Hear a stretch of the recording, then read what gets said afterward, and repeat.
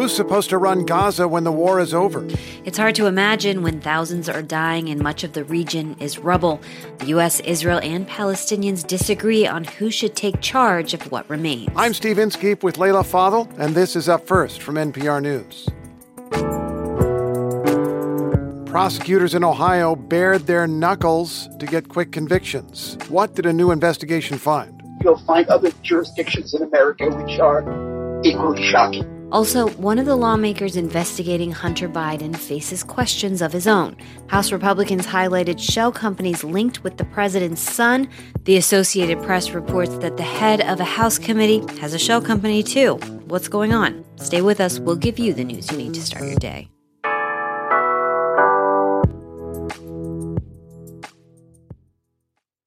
Support and this message come from a 2024 lead sponsor of Up First, Stearns & Foster. Every Stearns & Foster mattress is handcrafted for irresistible comfort, with indulgent memory foam and ultra-conforming IntelliCoils for your most comfortable sleep. Learn more at stearnsandfoster.com. This message comes from NPR sponsor Teladoc Health. There are lots of reasons for wanting to be healthy. Family, work, living a fuller life. Teladoc Health understands. Whether you have diabetes, high blood pressure, or just need to manage your weight, Teladoc Health can help. Visit teladochealth.com/what'syourwhy for more information. That's TELADOC health/what'syourwhy.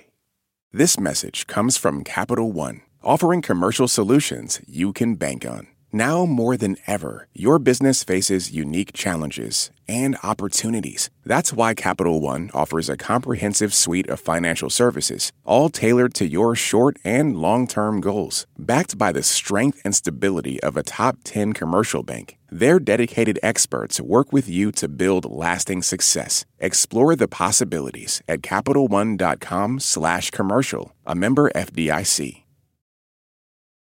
For Palestinians in Gaza, it's hard to imagine the day after the war, as thousands are killed and so much of the territory is now rubble. Apparently, it's hard for outside powers to imagine, too. The United States and Israel publicly disagree over who should run the territory next.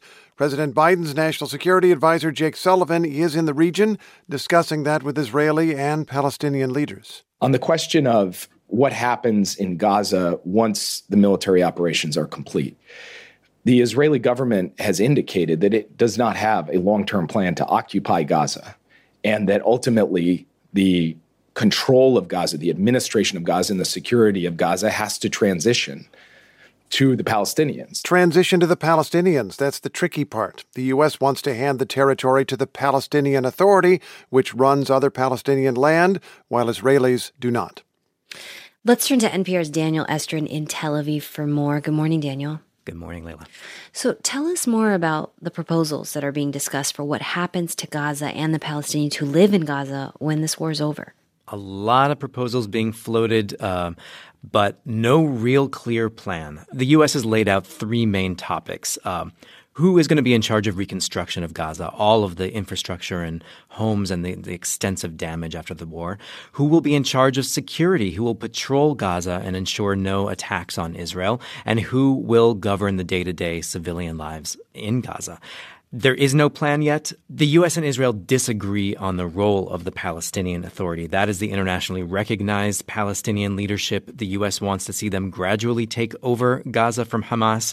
But I spoke to an advisor to the Israeli prime minister who said a major condition here is de-radicalization of the Palestinian leadership. That's what he called it. And he said that current Palestinian leaders cannot play any role in Gaza in the future because they have not condemned the Hamas atrocities of October 7th. So if Israel says the internationally recognized Palestinian leadership is out, then who's left to run Gaza, and do Palestinians get a say here? You know, Palestinian leaders say that any discussion of the future of Gaza should ensure a light at the end of the tunnel and an independent Palestinian state, a political solution to this long-running conflict. And Biden's top national security advisor, Jake Sullivan, is meeting with Palestinian President Mahmoud Abbas today in the occupied West Bank, which just shows that the U.S. does not want to sideline the current Palestinian leadership right now. Now, before any of this can happen, any proposal can be implemented, the war has to end. Do we know how much longer this is going to go on? Well, Israel and the U.S. have been talking about ramping down what they call Israel's high-intensity offensive in Gaza and going to a more low-intensity, more intelligence-driven raids against specific targets. They're short on specifics, but President Biden has said he wants Israel to be focused on being more careful and saving civilian lives in Gaza. The Israelis are signaling this phase of the war could take another couple of months. All depends on how much they complete their mission of degrading Hamas military capabilities. I will say that the bigger picture here is that both Israel and the U.S. are worried that this war could expand. We are seeing low-grade war between Israel and Hezbollah in Lebanon, and also the Houthis in Yemen are firing toward Israel. NPR's Daniel Estrin in Tel Aviv. Thank you for your reporting, Daniel. You're welcome.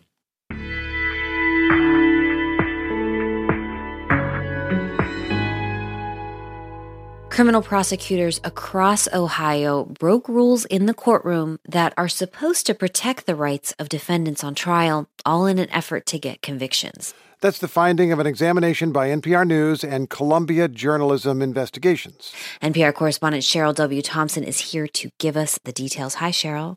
Good morning. Good morning. So what did your investigation uncover? So we found that scores of prosecutors across Ohio had violated standards meant to preserve a defendant's civil rights in criminal trials.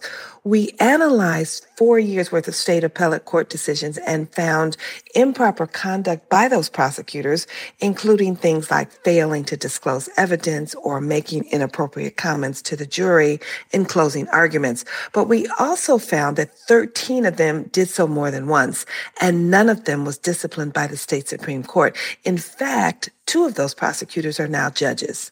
These standards are there to ensure people get fair trials, right? So that didn't happen here.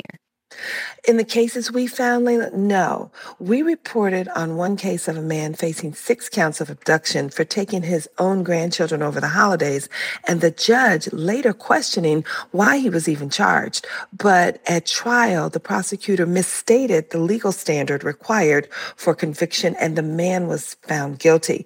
And that prosecutor, according to our investigation, has been cited 7 times by appellate judges for improper conduct. Of course, that's not how the system is supposed to work. Julia Bates is the prosecutor for Lucas County, home to Toledo. Winning at all costs isn't the answer. We have to defend not just the victims, but we defend the defendants too, because they're part of the system. We have to make sure that their rights are not trampled in the process. Now, your investigation focused on one place over a period of 4 years. Is there evidence, though, that this is a problem that's more widespread? Right. Our investigation focused on Ohio, but there are cases of it happening elsewhere. Here's Bennett Gershman, a former prosecutor who now teaches at Pace University Law School in New York. He called the pattern of prosecutors acting improperly in cases in Ohio a microcosm of the criminal justice system in states across the country. Once you start focusing on these prosecutors, you can learn a lot about the prosecutorial psychology, mentality, and why prosecutors engage in unethical behavior and why they consistently get away with it. You'll find other jurisdictions in America which are equally shocking. And we found cases around the country that bear that out. In places like Tennessee, Missouri, and New York, we found instances of more prosecutors being rebuked for things like withholding evidence or misrepresenting the law in opening or closing arguments. And legal scholars also told us the number of known misconduct cases is a vast undercount. Only about 3% of criminal cases ever make it to trial, and only a fraction of those are appealed. And of course, a lot of defendants don't have the resources to challenge their convictions, even if the prosecutors did break the rules. NPR investigative correspondent Cheryl W. Thompson, thank you for your reporting, Cheryl. You're welcome. And you can find more on this story at npr.org.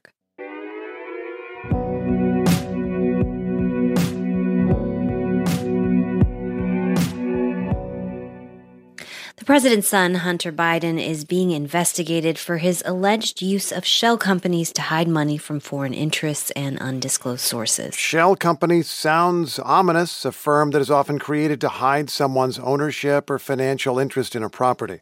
Now the Associated Press reports that a leading investigator of the Bidens is connected with a shell company. The AP bases its findings on interviews and records involving real estate in James Comer's home state of Kentucky. Comer has denied the characterization in an interview on Fox. To say that it's a shell company is either a complete lie that some editor and publisher allowed the AP to do, or it's a perfect example of financial illiteracy. I'm joined now by Brian Slodisco, the AP reporter who wrote that story. Good morning. Good morning. Thanks for having me. So, Brian, we just heard Comer there dismissing your story outright. Tell us what you did uncover about his business assets in Kentucky and the sources behind it. Right. Well, what's important to understand about James Comer is that he is a vast landowner in his home county in southern Kentucky. He owns about 16,000 acres of land, and all of those he painstakingly details on his congressional financial disclosures, which all members of Congress are required to submit. That is, except this 6 acres of land he co-owns with a donor and are held through a limited liability company called Farm Team Properties.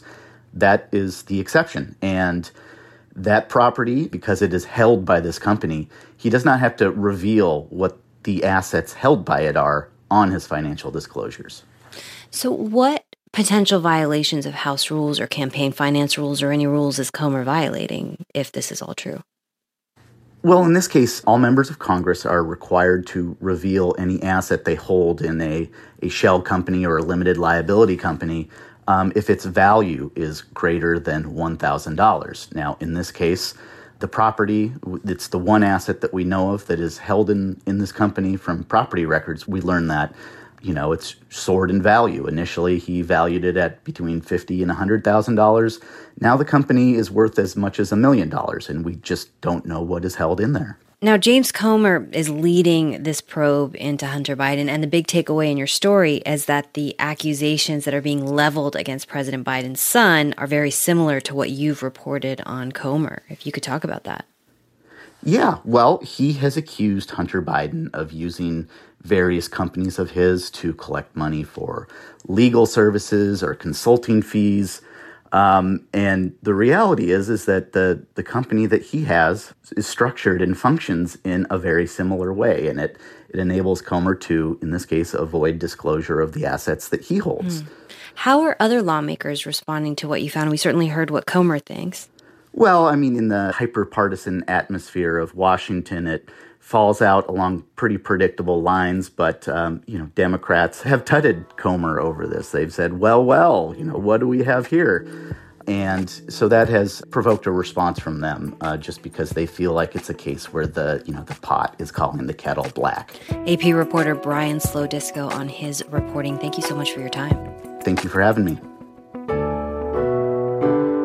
And that's Up First for Friday, December 15th. I'm Layla Falden. And I'm Steve Inskeep. Today's episode of Up First was edited by Michael Sullivan, Robert Little, Alice Wolfley, and Olivia Hampton. It was produced by Katie Klein, David West, and Lindsay Toddy. We get engineering support from Stacey Abbott, and our technical director is Zach Coleman. Join us here tomorrow. And don't forget, Up First airs on Saturday, too. Aisha Roscoe and Scott Simon have the news. It'll be here in this feed.